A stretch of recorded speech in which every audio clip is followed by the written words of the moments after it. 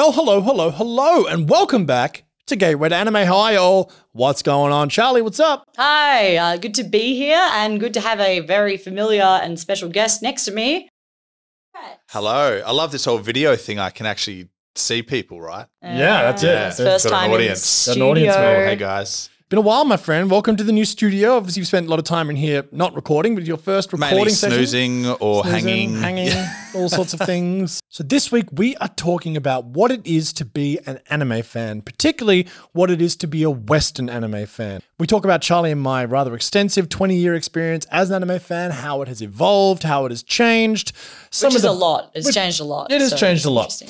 So it's a fascinating topic, and we're just talking about how some of the more toxic elements of the community and some of the more beautiful elements of the community, and just how it all comes together, how we're always striving to become better people and fans of things, and just learning to let go a little bit as we go along. And it's not just going to be a big pile on about like, oh, gee, how shit's the anime fandom community? Like, not the case. You know, there are problematic elements of the fandom, and there are wonderful elements of any fan. But we're going to talk about what it is to be an anime fan as a Westerner, which is what this whole podcast is all about. But the thing is, like, Charlie and I have been anime fans for what, 20 plus years, and we've seen everything change so much. It's come from either Cheese TV, where it was mostly aimed at kids, and we happen to be kids, so that worked out really well for us, or you had SBS, where you saw the weirder, more like left of center stuff, late night.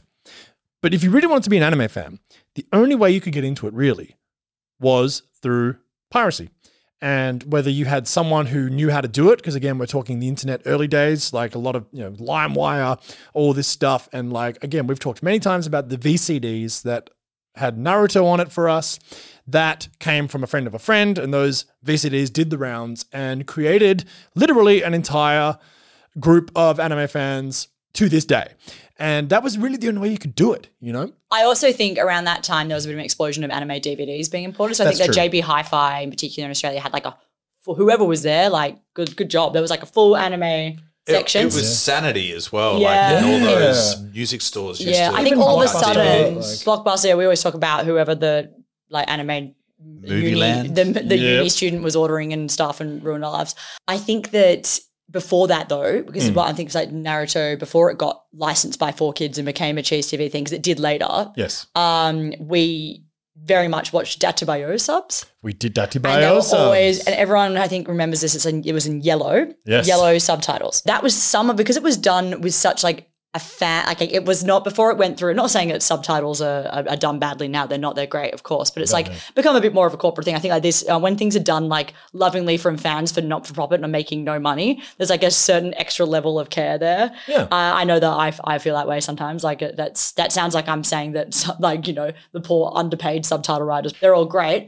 But I think the translation from, you know, people that were just doing it for fun was like really well done. So our Naruto, when we kind of got into it, on the I think- VCDs. yeah. VCDs, which again were I think- definitely downloaded off the internet. And that was Databayo. That was Databayo, And absolutely. I think that like the way it was translated was really interesting. They often like took the time to kind of explain certain aspects of like you suddenly had to pause it and be like, the what does top. that mean? And they kind of just be like, this is this in Japan. You might not understand. This is not have a direct translation or that kind of like. Very interesting. It's a really interesting time to be an anime fan, you know?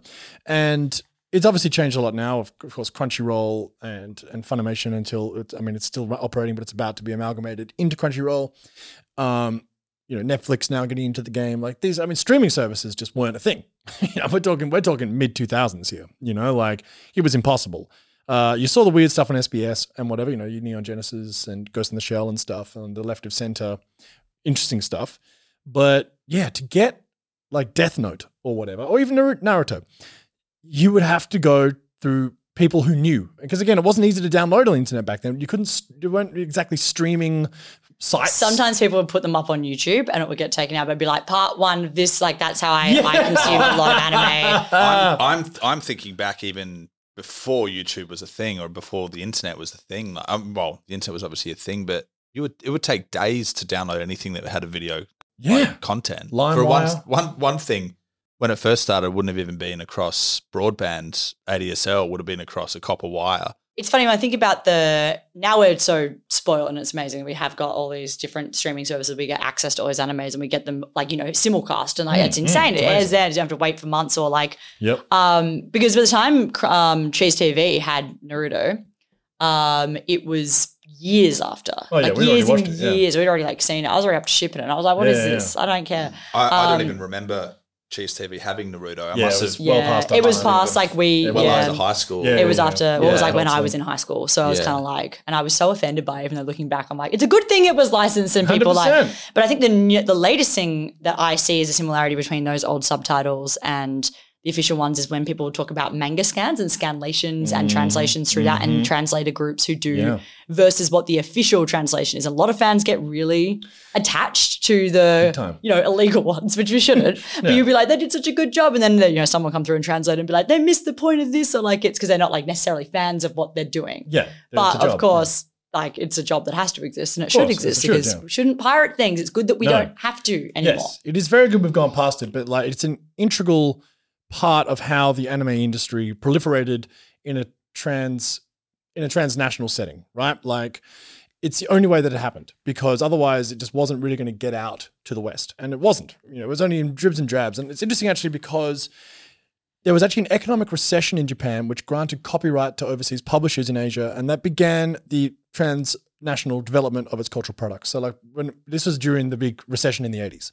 So before that, it was very difficult to get anything outside of Japan. Real hard. I mean, Akira did a bit. That was a screen release. Yeah, screen release. America, a few very of them. slowly. Yeah, but like lots of shows, it was because of the recession that they started to relax the copyright laws, which enabled them to start getting it out into the West. But like, again, piracy was absolutely integral to making anime the global phenomenon that it is today. These are the origins. God, I would be so interested. Now, my dream guests are the guys who started Mad Men in Australia because they were the first ones to license Neon Genesis. Yes. And just because they got it, like they used to just send out VHSs and DVDs to people. Like it's like similar how Netflix used to work. Like in that way, they did that. But with anime, they'd post it. So it's like that's crazy. They started there, then they ended up licensing it for SBS and that kind of just having the licenses for that product. And like it's just and Mad Men are the reason why we had those huge DVD collections in JB Hi-Fi. They were all licensed by Mad Men. Yeah, amazing. So, but that again, like you're right. When we started watching it, that didn't quite exist yet. Yeah, they were just starting to do that. Yeah, because copyright infringement is a great loss to the Japanese economy. Like I have to come with the exact number, but there's a huge number of yen that they lose every year. Well, especially back then, but it is the major aspect of Japan's globalization in respect to manga and anime. So it's like a really interesting history there. Was it controlled in any way, do you think, than piracy? It's obviously a marketing I think it was just connection, but I don't know. I mean, like it was just rogue back then. It was pretty rogue. Hey, like it was so rogue, super, super rogue. And it was just like, whoa, this is a cool thing. And here it is. Again, the VCDs arrived on my lap because of Lachlan, who obviously was on this podcast in the JRPGs episode. Shout out. We've talked about that many, many times, but like those VCDs, fair to say, did honestly change my life. And that's not being hyperbolic. You know what I mean? Like it really did. It opened my eyes to this whole world, which at that point was pretty much only through very limited avenues that you could pursue it outside of piracy or people and you even had to know people who would give you or knew, how to actually use the internet back then because it wasn't that simple. It wasn't like everyone had a smartphone. It was like the concept of a smartphone didn't even exist. It was like, God, no. It was OG. I guess that no one really thought they could probably make money off like licensing certain things like anime that wasn't, niche for children. As in like Pokemon obviously was one that was like merch heavy and I feel like even when we had an interview with Veronica Taylor, who was a voice actor of Ash, shout out to you, Veronica Taylor, lovely lady. You can watch that video on YouTube. She's the nicest person I've ever met and obviously a huge part of our childhood and a huge part of us getting into anime. But you could tell from her interview when she was talking about like I felt like they didn't really know when they first started voicing Pokemon or anything like that this was going to be what it was. A hit in the West like the way it was. Well, it's the most successful piece of human culture ever made. From a monetary perspective. It's nothing else even close. It's like just so many tie-ins. You've got video games, you've got cards, you've got like the anime. It's you've got insane how big that. Can we sort of define what the difference between what you guys think is the culture of Japan and what their connection to anime is as a fandom base and what it is in Western society? This is a very interesting, very, very interesting point. So what's fascinating, I think, as an anime fan, right? A Western anime fan, which obviously we are. So anime fandoms in the West, we are a subculture. It's getting bigger. It's the biggest it's ever been, but it's still a subculture. It's not mass culture. It's not. It's a fact. You know what I mean? Mass culture means Marvel is currently mass culture, which used to be nerd culture as well. You know, like, of course, which is fascinating to see how that's proliferated and changed. They've got their own subcultures, even just around X-Men and Avengers. But I feel like the comic book is still subculture of Marvel. So it's like actually what we're talking about is cinema.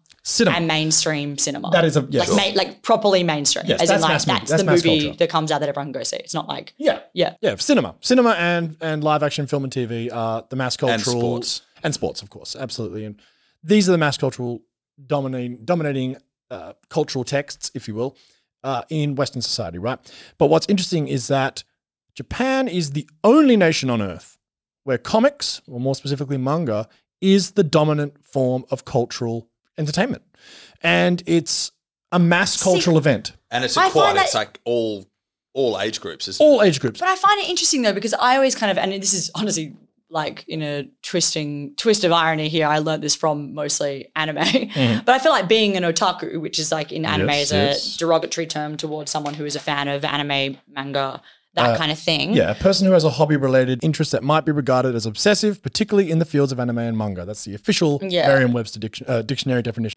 And I feel like there still is, like, I don't think that everyone in Japan is like, it is very much more mainstream there, but I still feel like being an otaku or being a super fan of that kind of thing is definitely something that is a niche there. Sure. Yeah, well, that's true. That's all I mean, because it's the same way I would see an AFL fanatic is culturally acceptable here in Australia because it's normalised. So it'd be similar to like, I guess like if it's Marvel, we were talking about here, like someone could go and be a casual Marvel person and know that they could watch superhero film fine, but they're not like obsessed with Captain America and have all the collection, that kind of. So it's sort of like it's mainstream. But yeah, I do find that interesting because you said that a couple of times, and I was like, I don't think the whole of Japan is into anime manga. No, but it is the dominant cultural form of entertainment in that country. Interesting. And also because Japanese film, as in live action film, was at its peak in the 1950s. And of course, you've got Akira Kurosawa, you got Tokyo Story, Ito, I think that director's name is, I can't remember. But you had Japan being an absolute global powerhouse in the 50s, alongside Hollywood in many ways. But since then, it has declined heavily. And in the 80s, manga and anime really was set in the 60s. Once Osamu Tezuka did Astro Boy in 1962, maybe 3, that changed everything. That changed absolutely everything. The style changed. And that begun a serialized anime television. And of course, most of them are always based off a manga. And it's not uncommon in Japan just to be on a train and seeing like a 60-year-old businessman reading manga or a 12-year-old. 12-year-old reading. But it's because it's just so broad, right? But you're right. The otaku thing essentially just means obsessive, you know? And but also the term fanatic, which is where fan comes from, obviously, means excessive and mistaken enthusiasm, and was originally attributed to religious people, fanatics, of course. So everything's a scale, I think. You know what I mean? But what is really like interesting... obsessive passion. Correct. Yeah. Well, mistaken enthusiasm. Or as opposed to harmonious passion. Yeah, 100%. And I think it's really interesting as anime fans in the West, it is a very, very, very gate-kept community in many ways. Not always, of course.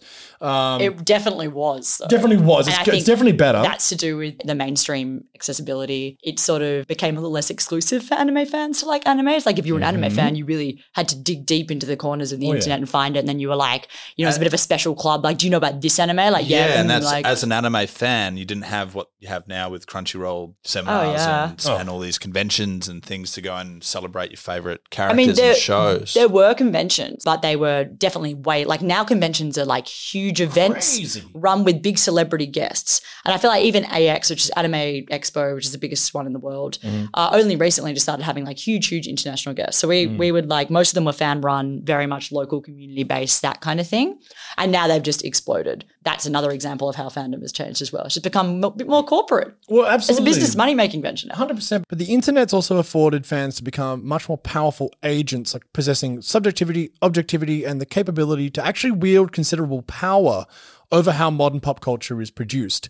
But what's interesting is that as Western anime fans, we don't have that power because we are still consuming this as a subculture outside of a dominant culture within Japan, where the whole industry is run and basically like, of course, the numbers matter economically, but really, if we hate something as anime fans, and let me tell you, a lot of fan bases do hate a lot of things and they make a lot of noise about it on Twitter and Reddit and Mal and all sorts of things.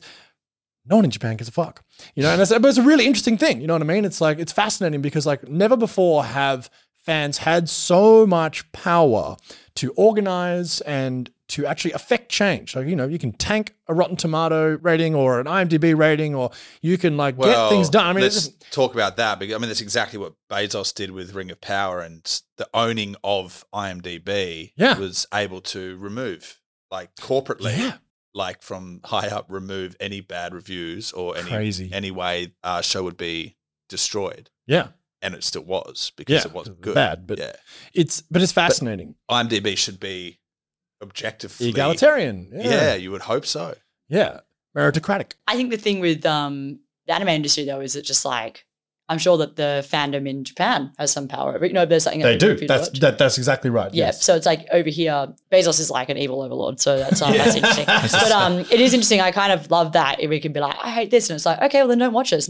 It wasn't created for you guys. You can't fix it. And you're like, okay, great. What's happened is that we then got people who would take the elements of anime they do love, and then they've like things like Avatar: The Last Airbender, 100%, that kind of thing, where it's like just inspired a whole bunch of animation. But you're right, as anime watchers and fans of what's getting produced out in Japan and being released here, it doesn't matter because we're not the main like target audience, and we're giving some obviously some money. It's of course, in, money, but it's not like it's still not. But the sheer volume of content that's coming out, you can't consume it all. No, that was one of the biggest things I noticed when I first started getting introduced to anime was, wow, where's the line, where's the end? So to have any kind of control, be on the horizon. I had someone ask me, they were like, "Are you not just going to run out of things to talk about?" And I went, "I haven't even scratched the surface." Oh man, we haven't even begun. There's like 30 plus airing shows right now, new shows that come out per season as we talk about. You're kind of like, there's just so much, and it's I think out of anything like. And I've started focusing in on just what I like, which is sports animes. I've been smashing out Blue Lock finally, and I've just gone looking for a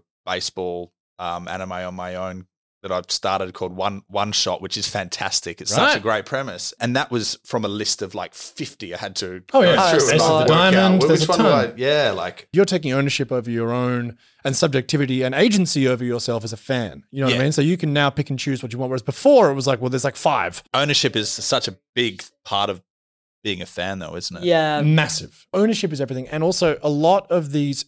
What's happened now with fandoms everywhere because of the proliferation of the internet is fans have become institutionalized within social media settings or message board settings, whether it be Reddit, Twitter, whatever it happens to be, or private message boards, which they set up. There's an institutionalized fan base where a lot of the social capital is run through the perception of taste. And do you have good taste? And it's obviously a very subjective term, but this is how these fandoms are regulated in these online contexts. You know, it's about what taste, is your taste good enough? And who are the people who are the tastemakers? You know what I mean? And also, who are they? I mean, you know, who made you the fucking king? You know, like, who are the dreamers of dreams? But you know what I mean? It's really, really fascinating stuff. And like the reason we started this show is because like, I've softened as well. I used to be a little bit more insufferable. Like if you go back to season 1, when Charlie and I had the debate about subs versus dubs, and, you know, my personal opinion is that subs are a better experience. I still believe that, and I will always encourage people to watch subs if they can. But if you spoke to me even 5 years ago, 10 years ago, even worse, but like 5 years ago, I'd be like, no, you have to watch subs. No, dubs are a waste of time. No, you're not experiencing. No, you might as well not watch it. Idiot. You know what I mean? Like, but I've softened because I'm old and sad. But like, you know, it's like, you just realize there's a bit more like your own opinion is not also everyone's context. opinion. It's contextual. Absolutely. And like, if you don't know the subs from the dubs, then how are you going? Why would you ever care? Decide, why would you care? Yeah. And as I said, why would you even go look for it? Find it quite difficult to native language. actually read subtitles and enjoy something. Some people are dyslexic. Like you wouldn't want to watch subtitles. It doesn't matter. Like, and the dubs have gotten a lot better. That's one thing to say. Like there's a lot of care, a lot of like big, like people have really put in a lot of effort to that because of I think I might have mentioned during that episode, but One Punch Man was a dub that I really enjoyed. And I actually was back and forth a little bit on it to get through it as well, because it was in the background. I wasn't focused on the television. I couldn't just listen to the Japanese, of course. So I jumped into the dub and would get through the actual story. Would you join a dub fandom like page or group now? Though, like, no. Are you that against it still? It's not that I'm that against it at all. I think I even said in the podcast back then that if it means a difference between you watching an anime and not, then watch the dub. But like, I personally wouldn't do that because my interest lies in the subs and the subtitles, and that's what I like to watch. I've got some dubs I prefer over subs. They're totally 100% I prefer the Fullmetal Alchemist Brotherhood dub. It's a really good dub. Right. So last time I watched it was the dub. I generally tend to watch subs. That's how I've always watched anime. It's a personal preference, and you can do whatever you want. I think that's the thing. Like, I also think that it's funny you're saying you soften, but I actually do think that even those like gate-kept fandoms, that kind of thing, I think that the new way of thinking is sort of like, just do what you enjoy and don't judge people. Yeah. I think that's like the new generation's way of looking at stuff. Why we set this podcast up, right? So, and that's what I was wondering. Would you still be pushing subs onto people with the risk of losing an audience member or a fan of anime? No, I wouldn't push it. I'd just be like, look, I suggest you watch it with the subs, but if that's not for you, watch it with the dub. And if that's not for you, then it's not for you. That's cool. You know what I mean? Like, it's that's not for everybody. Taste, but you're not pushing it. Yeah, it's definitely my preference. And yeah, my taste lies there, but like, I don't care. If someone's like, no, I think the dub's better, I'm like, great. Sam and I have actually both done quite a bit of study on the nature of fandom and fandom from an academic perspective, which is actually a very interesting line of study. Fascinating. Was it Henry Jenkins? Henry Jenkins. Yes. Who is the number one probably academic who talks about fandom still, who is like the one that is kind of often cited, still writing, right? Yeah, 92 is his major work. Yeah, but I think it's funny, we both opted to do that at university because we both have like felt that we've been involved in fandoms, whether it be gaming, Western anime fandom, because that's obviously our reality of how we lived and how much that has changed. And also I think it's very interesting to see Marvel, superhero, like game, Dungeons and Dragons, all that kind of stuff that's now mainstream, now cool again. Like, I think Stranger Things made it cool. I think that it's funny to see how it's all changed and like what different fandoms have meant different things, and some that have been like typically quite toxic. Like I can say this, obviously the gaming fandom, it's definitely a lot better now. Still bad. But there's a lot of misogynist stuff that's sort of there. Obviously we've got Gamergate, which is one of the most horrific examples, which we could talk about a bit later. But I think with the internet, with things like TikTok and people just kind of welcoming people into fandoms, it's kind of nice.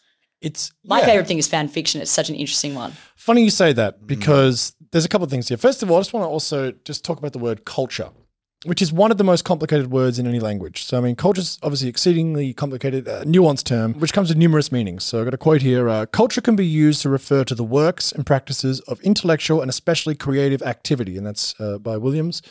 But the thing is, sense of ownership over material is always prevalent among almost all fandoms, right? It's a sense of ownership. And fan fiction, one of the major like love letters to fandom, but also requires a sense of ownership. You take the product, and actually I don't know if it's actually Jenkins or not, but I think he definitely references it, whether it's his idea or he's referencing someone else, I don't remember. But the idea of a lot of fans of what he or whoever he references are cultural poachers. We poach things from creators, right? We take them and then we make them our own in many ways. And then, of course, that makes... Textual poaching. Yeah. And it's an academic term. Fan fiction is very interesting because a lot of authors hate it, because they think that that's their work being sold. But a lot of authors love it because they're like that they consider it like the ultimate kind of...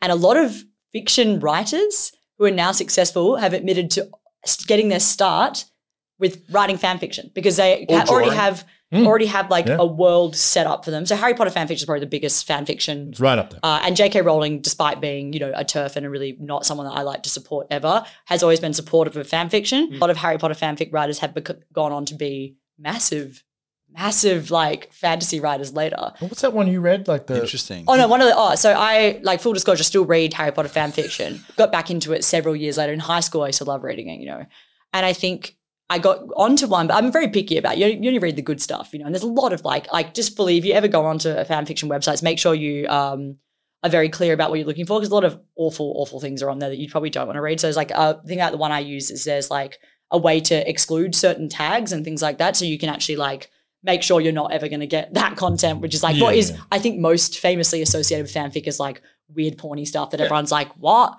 And like it can be entertaining in that way, but like some of the writing on there is actually beautiful. There's a great one called All the Young Dudes, which might be one of the best books I've ever read, which is a Harry Potter fanfic.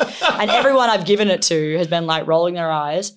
And then they've all been like, I sobbed. It was beautifully. Whoever wrote it, Miss King Bing 89, that's her username, is a like a genius author. I really hope that they have gone on to this stuff because they're always anonymous. Yeah. But there have been examples of people openly saying, I started out doing supernatural fanfic or this kind of thing. And I think that the thing is you get a world build and then people can kind of like learn to flex their writing within that. So they've got like an inbuilt like structure and you don't make any money off it, but people have actually taken off their stories and then they've released them with like different characters. Like they've kind of like, 50 Shades of Grey, the most famous example of a fan fiction. Twilight fan fiction that they then took off and just changed the names and, off we go. And so I mean, not that it's a good fanfic, but it's an example of someone who blew up, made a lot of money doing that. Fanfiction is one of those things that is obviously like widely ridiculed, I think, to people who don't understand what fanfiction is, but I think it is super important and one of the most interesting creative aspects of fandom. It's creative and original, even though it's, taking someone else's work, but no one's making any money out of this. Fanfiction's an interesting one. I think that there's many studies done on it and it's like no one really quite knows what it is, like what it is about it, but it has such a hold on people enough that they will like sit down and write full novel length for free, like things on the internet when they have full-time jobs. And I think someone was being like, are we all written by 11-year-olds? I was like, no, I think particularly with the Harry Potter fan fiction, started when we were all teenagers. And now people who still write this stuff for fun are like adults with kids. Like you'll see in their author notes, they're like, sorry, like had to like, it's school holidays, so me and my kids have got like, like they're actually adults. And that's like, and as much people are like problematic, I'm like, there's a lot of fanfic out there that is not problematic, but there's a lot that is deeply. So please be cautious when you search these websites because I would never be supportive of that kind of stuff. I find being a fan of something is somewhat empowering. And there's this really great musical, actually, Australian musical called Fangirls. I've never been one that's like a big fan of the boy bands. I never was like a part of the One Direction fandom, whereas this musical is very much about people who were dedicated One Direction fangirls and the power of like being a fan and having this community online. And that musical is actually so good. And it's great from a fan kind of like academic perspective because it's talking about online spaces and existing there and finding like community in like bonding over this one thing. And like, I find it interesting. But big pop stars, that kind of thing's never really been my thing, but I think it can translate to like many different fandoms that you have. Sport, like there's heaps. No question. Well, it's fascinating that because hysteric fandoms have been around for a very, very long time. You know what I mean? It's like, but even the song by Phoenix, Listomania? Oh, yeah. That's actually about a German or Austrian composer back in the 1600s, Liszt, someone, Hansel Liszt or something, who literally caused mania from the fans. Of classical music. Yeah. Well, it was like the equivalent of people back would faint then, right? and fainting and all that stuff. But of course, as you mentioned, Beatlemania, like the real modern, like stereotype fan of what we know is young females. And this goes back to Elvis and this goes back to the Beatles. Yes. And it's interesting because you got two real big tropes that I think are explored in media often in respect to fandom. One is the feminized version, which is the hysterical, fainting, groupie, essentially, which is hypersexualized often in media and in perception. Then you've got the fan in the attic trope, which is the masculine version, and they typically want to, destroy what they can't have, and they become obsessed. And that's the Star Trek nerd, the hikikomori in Japanese culture, the stalker fan, the stalker. If you're talking Perfect Blue, Satoshi Kon, like the troll fan, and the nasty, dangerous. I want to add, I reckon, and I find this interesting. I think Fangirls actually explores this. I think that the young teenage girl hysteria fan, mainstream fandom is actually the masculine version is a sport fan. Yep. And I think that it's funny because people wouldn't think twice if a young guy cried with his sporting team lost. Yet they will take the piss relentlessly out of teenage girls for crying because their favorite actors right in front of them singing to them. 100%. And I think it's funny how they kind of weaponize it against teenage girls. It's like, why is everyone so afraid of teenage girls being fanatic about something? It's fascinating. It's interesting. There's like a lot of arguments, a lot of literature on that one. And I think that it's like comparing the sport fan versus the...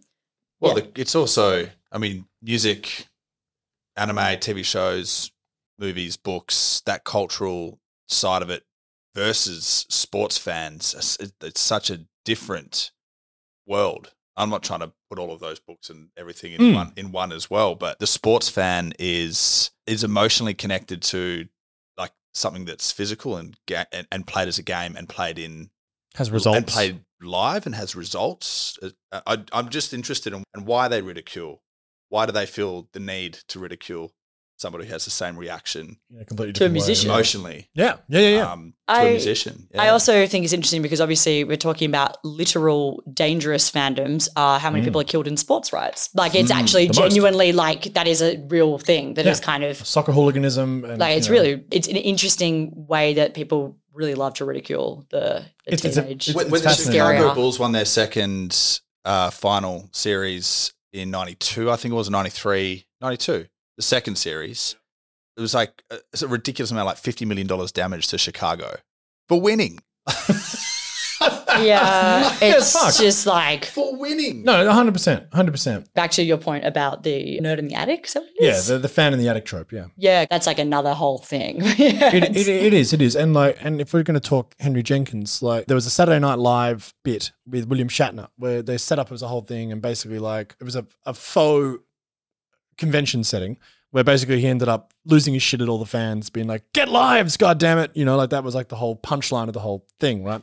And it's sort of like, I mean, there's no question that these elements of fandoms exist. Like there's like in The Simpsons, like the Itchy and Scratchy fan is like, "Do you really some kind of magic xylophone?" Like all of this stuff. So like, she can fly, Xena can fly. What was it like? Yeah. But these are fascinating things, and you see this in the anime community a lot. You know what I mean? Like you see, and especially like people just getting really caught up over things which ultimately don't matter, but they do matter to people. And I think there's toxicity and there's people who take things far too seriously, and it's a problem. But like it's difficult to navigate. You know what I mean? Well, it's searching for that obsessive or that harmonious passion 100%. For something. I think. Yeah. You can still exercise a level of passion without it affecting you or being toxic. I think that sometimes where obsessive passion for something might come in and create a negative connection. 100%. Yeah. And there's obviously dangerous obsession. Clearly is. Satoshi So we're Kon saying explores that it incredibly is, in Perfect Blue. These things happen. The guy was obsessed with Jodie Foster who tried to kill Reagan. Yeah. Right. These things can get super crazy and toxic, and that is the fan in the attic but that trope. wouldn't represent a whole fandom. No, like someone with a serious mental illness, you know what I mean? Like the Gamergate kind of thing doesn't represent the whole of gaming. Yeah, Misery is another one. Yeah. Doesn't represent the whole of gaming, and I feel like the fan always gets villainized. But yet I feel like everyone's a fan of something. They are. So it's like the product doesn't exist without the fan. Absolutely. Which is another exactly right. The academic writing on fandom is fascinating. Well, there's a guy called Yaus who has a theory called expectation theory, and to piggyback off what you just said, Brett, like the historical life of a literary work is unthinkable without the active participation of its audience. And that's Yaus. But he also says that the analysis of the literary experience of the reader avoids the threatening pitfalls of psychology if it describes the response and the impact of a work within the definable frame of reference of the reader's expectation. So it's like these are, no matter what happens, you are bringing your own historical and aesthetic history to everything that you consume. And that is your own expectation. And if that's not met, people can get very upset.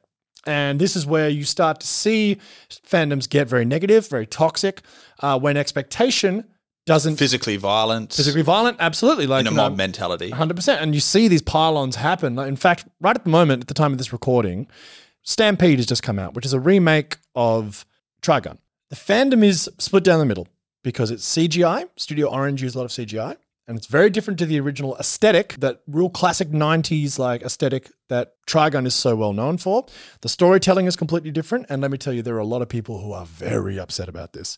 And a lot of people defending it. Like I spent this morning reading through a couple of Reddit threads where people are just at war with each other. So but you don't want to rehash. I feel like, change and things like that, like inevitably everything that you like will adapt in some way. You can't stay the same forever. No. That stuff always, like Trigun will still always be there for you to watch. You can read the manga. I mean, is this a story world or an important story to tell? Because some stories are meant to be retold and told over again, or some worlds give us something that we need to, with a new lens, connect our current selves to. And I take things like Hearts of Darkness and Apocalypse Now, very different, but essentially that story was important, that descent down the river and understanding that madness, or even something as simple as Pocahontas, Dances with Wolves, Avatar. It's the story, but it's a necessary story and to colonialism metaphor and everything. Yeah, it's. I mean, every story, like there's only about like 7 original stories, something like that. That's right. Into it, it's a narrative. Yes, I think. Yeah, but with Trigun, I think the reason it got remade is because people have been crying for a full adaptation of the manga. And I think that people thought this was going to be that, but it isn't. They've kind of taken a different. But I mean, I admire anyone willing to take a risk. Look, I agree. Really, I do, because I think that that's when sometimes you end up with the best things. Like, yes, it could crash and burn. Yeah. The Final Fantasy VII remake as well have similar response. And if you're going to remake, I think that the 90s Trigun animation still holds up. So like, it's kind of like why if you don't just redo it, unless I guess you could do a whole adaptation of the manga, but like don't just do exactly the same. It's like, why are you just doing exactly the same? Yeah, it makes no sense. So it's interesting, but also like I haven't watched it yet though, so I might watch it and be like, you're one of those Reddit people. Otherwise, it's just George Lucas adding in a couple of extra scenes and using new technology. Yeah, exactly. But here's another quote from Jenkins here. So this is an interesting thing. I think like he wrote this in 92, so I think the internet has changed this a little bit. But like other popular readers, fans lack direct access to the means of commercial cultural production and only the most limited resources with which to influence the entertainment industry's decisions. So I think that's changed a lot. But at the same time, this is very apt for Western anime fans because we cannot change a thing that they do in Japan. Like we can yell and scream. You can yell and scream about Stampede and Trigun and be real upset about it. And there's nothing... Criticism isn't toxic. You're allowed to criticize things or not like them. Yeah, that's an interesting thing as well. People are, I think this day and age, like critics are getting like people like cancel the critic for not liking this thing, and you're like, that's crazy. It's an interesting part of our society is that we have critics. You must critique. And that's fine. But like, I do think that if you like this, you're wrong, or like, or getting like this angry. This is where it turns nasty, and becomes their expectations of the protection of ownership. Communities. It's ownership is this expectation not being met, which is just nothing but your own historical aesthetic context brought to the table. Specialist analysts in critics are necessary for us to understand it on a level that we may not be intelligent enough to understand it, because the people creating these shows are intelligent people. It takes a lot to get any kind of story up. Yeah. So there's a respect there that I think should be given. And I think even if somebody dislike something critically, the fans who are already owners of that product need to allow that objectivity to understand it a bit deeper potentially. Yeah. This is actually a really interesting guy called J. Harris Miller, and the text is called The Critic as Host. And basically just sub out the word citation here. He's using it in reference to literary, but you can use it for any cultural entity. Is a citation an alien parasite within the body of a main text, or is the interpretive text the parasite which surrounds and strangles the citation, which is its host?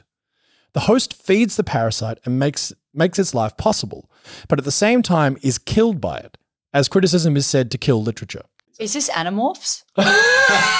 Well, no, it's Stargate. It is like Stargate. It's Stargate.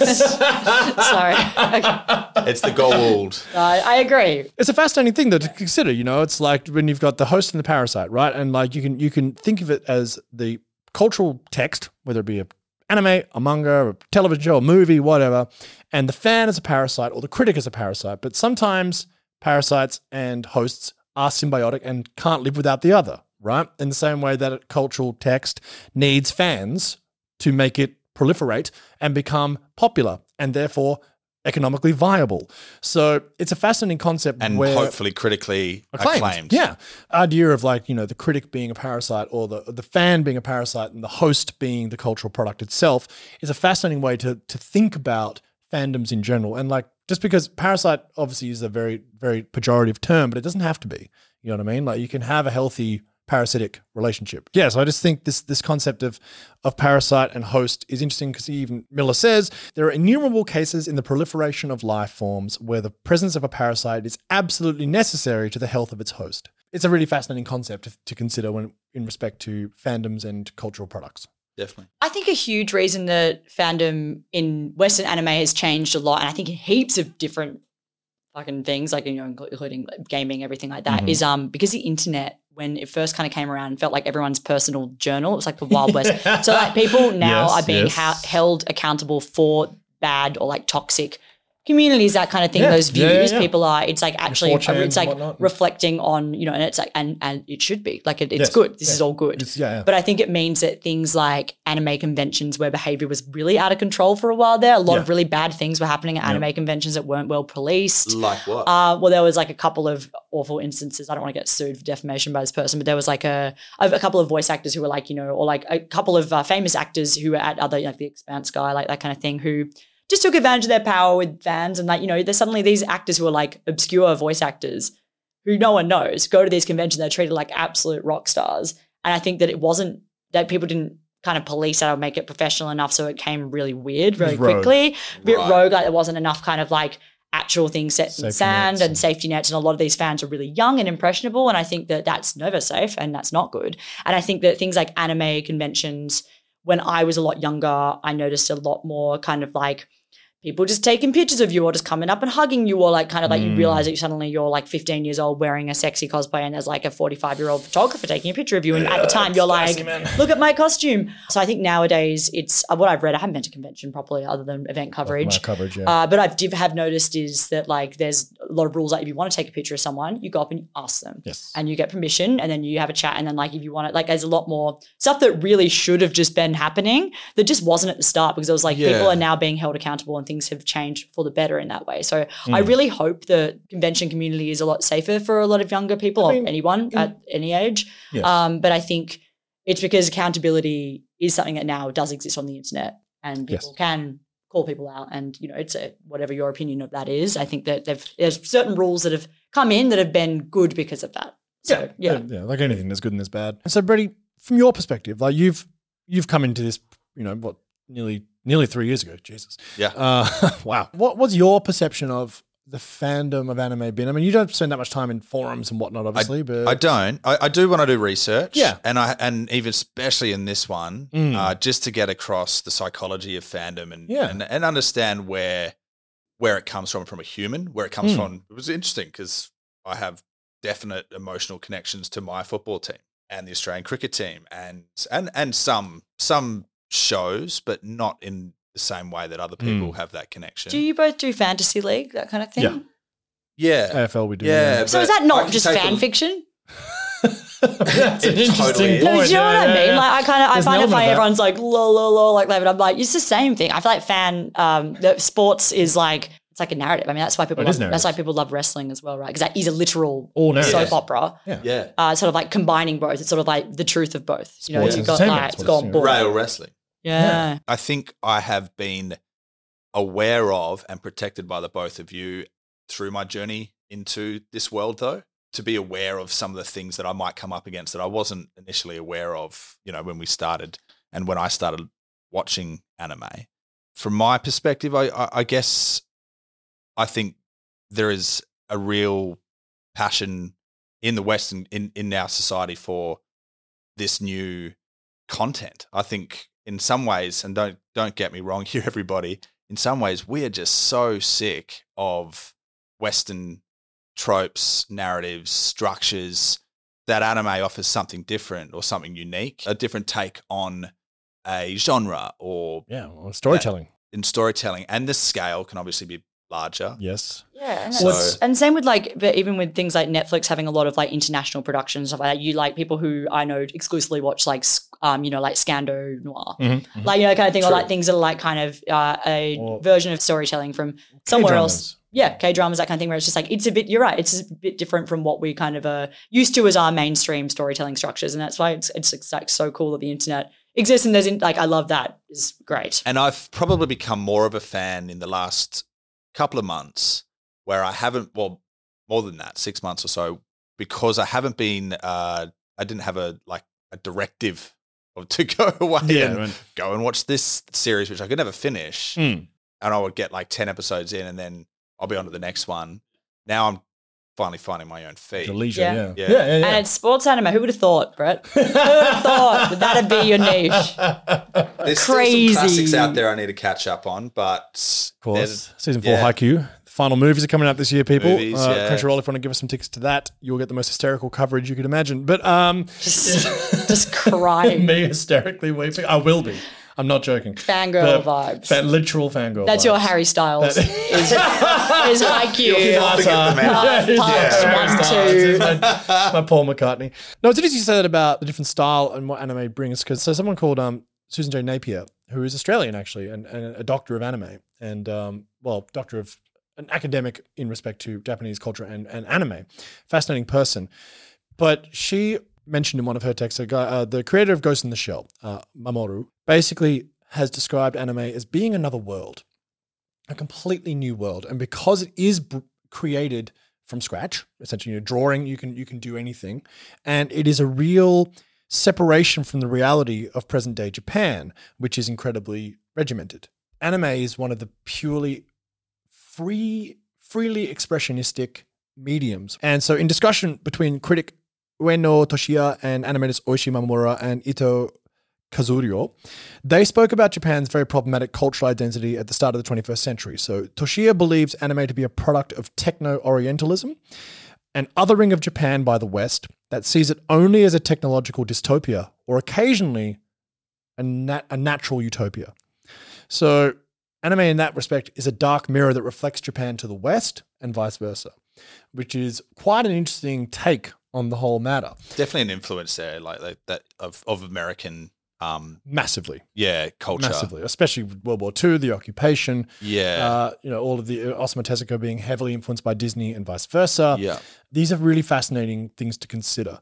And when looking back, there's no question that othering happens. And that's why the concept of mukoko seke, which means stateless. So a lot of anime is drawn the character's not looking specifically Japanese, anything really, like kind of not like, it's an American, you know what I mean? Like it's just like they're stateless in their existence, and it's kind of, they could be anywhere. Cowboy Bebop's a good example. Fullmetal Alchemist, anything, Attack on Titan.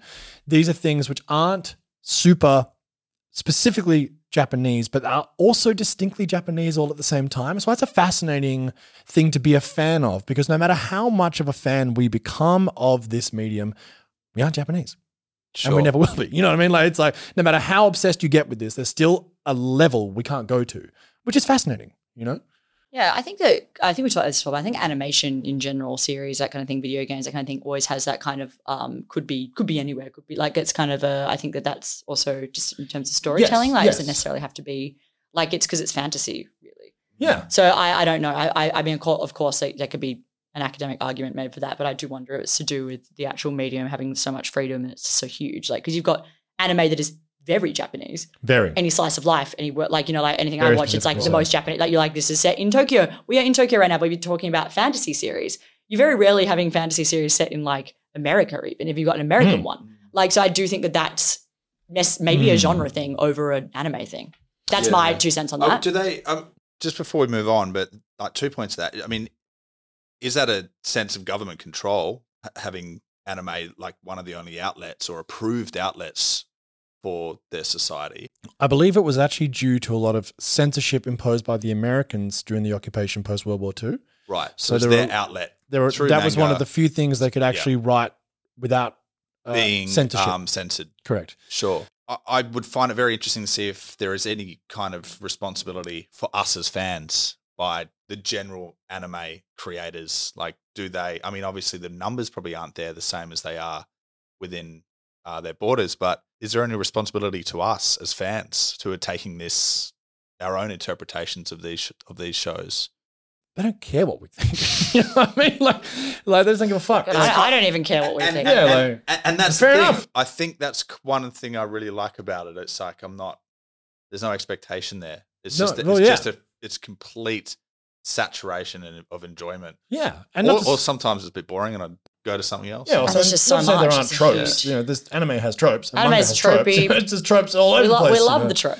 Yeah. That's why we watch it. That's why fans of so it's and there's just so much that it's all very. I don't always need the heartfelt, 2-person team talk. It's like, okay, you guys are going to have a connection in the next game. Like, Blue Lock or... I was going to say, you're going to have a hard time with sports anime if you don't like that trope. That's like 90% of it. That's the whole genre. That's the whole thing. Blue Lock's the only one that won't do that. Too much. Yeah. But I try to make those connections when I'm playing FIFA. Yeah, As a manager with a character, and I also try to make those connections with my real football teams. It doesn't matter how you look at it, any kind of like content is you trying to get a cathartic experience out of it, and that's what story provides. Yeah, and I'll just throw in this quote here from Jenkins again with the fan man. But, fans must actively struggle with and against the meanings imposed upon them by their borrowed materials. Fans must confront media representations on an unequal terrain. So we do institutionalize. We do find everyone wants to find this mimetic desire. Gerard's idea of we look for what we want. We want to mimic people who we think are successful or happy or share our ideas and values, right? And the internet is designed through algorithms and AI to funnel us into these filter bubbles where people agree with us and we like the same things. But it also knows that controversy sells, and that they also shows you things deliberately to piss you off and upset you so that you get angry about things, because the attention economy is predicated on you being upset about things. So it's these are also fascinating things to consider with fandoms, because you do wonder, and if you want to talk about responsibility, like who is, like obviously people are always responsible for their own actions. Sending death threats to Hajime Isayama, the creator of Attack on Titan, is unacceptable whether you're Japanese, American. It's a ridiculous thing to do, and it has happened to him quite a lot. So it's a damn shame, and this is not unique to Western fans or anime or Japanese fans. It's just a thing across the board, across all nations. It's a damn disgrace. And we're responsible for ourselves. 100%. But also our own actions. Absolutely. And we must always be. And as fans, I think it's just a way to check ourselves, and like next time you're in a forum and someone says something you don't agree with, don't descend into ad hominem and be like, you're a fucking piece of shit. How do like you're bad, you're wrong, and therefore you should feel bad about it. It's like, dude, you can have disputes with people and disagreements especially about taste, basically a disconnect between tastes. And I love a good debate. Hell, one of my favorite things to do is debate things. But like, you don't need it to become about your identity as a person and feel attacked as a person because someone disagrees with your opinion. It doesn't really matter that much. It doesn't matter. That's the thing. Like, so in terms of, obviously a lot of things do matter. But I mean, like, if you're getting upset because someone didn't like the CG in Trigun Stampede, or like, vice versa, and you're like distressed about that, then you probably should just not watch it. It's like, chill, man. Or just stay off the internet for a bit. You know what I mean? Like, get off that forum. Like, don't worry about it. I don't know. It's just a fascinating thing to pass. And, obviously we set up this show because we are fans. This is a fan podcast. So we are the fans. We are fans. That's us. And we are always navigating ourselves. You're trying to find new fans. We're trying to service current fans. Hang out with the fans. Yeah, man. Like, we're all fans of this. We're not perfect fans, and we're not pretending to be, and we're not trying to be fans like us. No. Be your own fan. And if you like what we have to say, that's great. And if you disagree, let's have a healthy debate about it. It's all good. Before we go, though, I want to know what fandom you identify. Like, what do you think you're in the fandom of? Like, what? Other than anime and manga, obviously, what would you say? I mean, no, I don't think I'm part of that. What else? AFL, cricket? AFL and cricket for sure. Yeah, I'm part. Yeah, big time. But I've had to get off those forums as well and stop. And because I just find, like, you want to talk about toxicity, go to a sport forum, dude. Like, oh my god, and you're right. That gets totally normalized in society, and it's fine for men to get stupidly angry about something over which I have no control. And everyone seems to be okay with that. But you're right. And then it's like, but we look at a One Direction forum and we're like, then treat them as morons. And like, I know, it's the same thing. I find that fascinating. Like, it is really interesting. It's that majority culture though. It's numbers at the end of the day. Oh, I mean, there's there was a lot of One Direction fans. I think it's international based then. Well, I think it comes to I don't want to get too far into this, but it's patriarchy and it's misogyny, these systems of control. Deeply. And these are, there's acceptable forms of being angry apparently, which society is willing to tolerate. And those which are feminized, which has often been a way of imperialists to denigrate certain cultures in which they have imperialized and conquered.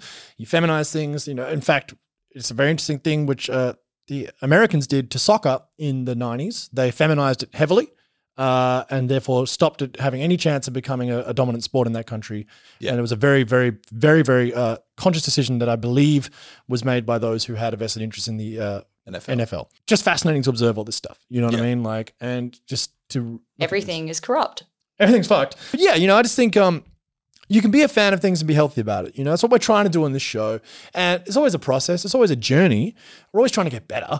And, you know, like you catch yourself, you know, I get upset at sport. I was going to say, you're one of the most upset people I've seen at sport. That's why I'm finding this very entertaining. I'm working through it. Stabs at you like, it's so bad for people that flashes you. It's actually, like, boom. so do I, but never at that level. So it's quite nice to have somebody else do it for you. And I'm a passionate man. You know, I've yelled at a few televisions in my time. As long as you're not yelling at people, it's okay. Yeah, well, yeah. I mean, I've been... Daryl. Don't do it. It's a process, and it is something that, like, you know, we're all guilty of being far too obsessed with something and getting really upset about it and letting it really affect your life. And it's just something which, as you get older, I think, you know, I've definitely mellowed a lot, even as a sport fan, as I gotten older, you know, just being like, fuck, man. Don't worry about it, you know. Like, it's helps when your teams suck. And helps that my team's trash this last year in AFL, but it's a fascinating thing. And I think everyone's a fan of something. That's the thing. Even people who are not, like, obviously the word fan is like very much connotated with, you know, fanatic and being a nerdy. Like, I'm a big fan of that. But I think everyone's a fan of something. They are. Like, you could sit down and everyone be like, you definitely identify with some fandom. Yeah, I mean, you could argue that politics is an element of fandom. Absolutely. Like anything, like, so I think everyone's kind of a part of some fandom. I too am obsessed with my particular sports team, the Essendon Bombers, who are just as bad. I'm trying to mellow out on how emotionally connected I am to that rubbish team. Had a few chances. I don't know if I actively go out looking for news. I kind of get told things from other people about that particular team. You stopped out. I don't know if there is any kind of media I have to have that. I'm not sure if I have that in me at all. Like, besides maybe FIFA, I usually get the new game every second year, not even every year. I can take or leave a lot of things, I guess. My fandom is exclusively fictional things. Like I genuinely, like, I like music, I like people, I like directors and things like that, but I think that I'm very much in the fantasy fictional world. Like, I find it interesting that, like, you being like an uber fan of like a real person weirds me out for some reason. It is weird. Yeah. Like, I'm kind of like, that's a real person. That's not a chainsaw man. Like, you know, I kind of like, I have chainsaws for limbs. So I feel like pretty far removed from, and that's why I think that I don't take it that seriously, because I'm like, it's a fantasy thing. I find that interesting as well. But I'm not judging you guys for sport, of course. Obviously, I'm in the vast minority for not following sport. Well, it's that contextual thing. I've grown up with that. I've grown up with anime. It might be that, you know, I love The Simpsons, but I haven't watched that in 15 years either. But See, I'd identify as a Simpsons fan. That's definitely one that is, unfortunately, a part of me. Yeah, me too. Vastly. It's getting outdated now. People don't get the references. That's terrible. The kids these days. It's just the children who They're are wrong. Yes, exactly. For those of you too young to get it. But look, Brady, thank you so much for coming and chatting to this. It's a fascinating topic to talk about. Again, a forever journey, a process for everyone all the time. And again, I just think it's a unique experience being an anime fan, a Western anime fan, because we are a subculture looking at a mass cultural phenomenon, and we do have very little control and or say over the thing that we love the most. And you could argue that a lot of fans are in that situation, but I think particularly anime fans are, because of the geographic and cultural disconnect that we have to it, you know? One of the things we didn't delve into is like being a Western anime fan, particularly from when we started watching it, versus what's like the crossovers of that. So like gaming, that kind of thing, like those sort of nerdy JRPGs and like, whatnot, which we talked about. Culture kind of all combined into one for a bit there. Yeah, so it was like you're part of that nerd group. You're like, I'm a nerd. I don't know. It's like it's very different. I think nowadays there's just so much, like there's so much more room to watch everything. I think people are a little less gatekeepy or exclusive about what they consume because they have more access to things. Yeah. Yes and no. Depends. Perhaps you have to break down those further subcultures on another episode. You could talk about this forever. You know what I mean? You can talk about this forever. And it's just endlessly fascinating. The academic side of it's fascinating as well. Anyway, we'll come back. If you like this episode, let us know. We'd love to come back and talk about it. If it's something that might interest you, let us know in any comments on whatever format you're watching this. And of course, we would like to thank our patrons. They are, of course, Curtis, Grant, Stuart, Dom, Rose, Caroline, Alex, Samantha, and Erica. Thank you guys so much. Means so much. Thanks, guys. Thank you. Catch you later.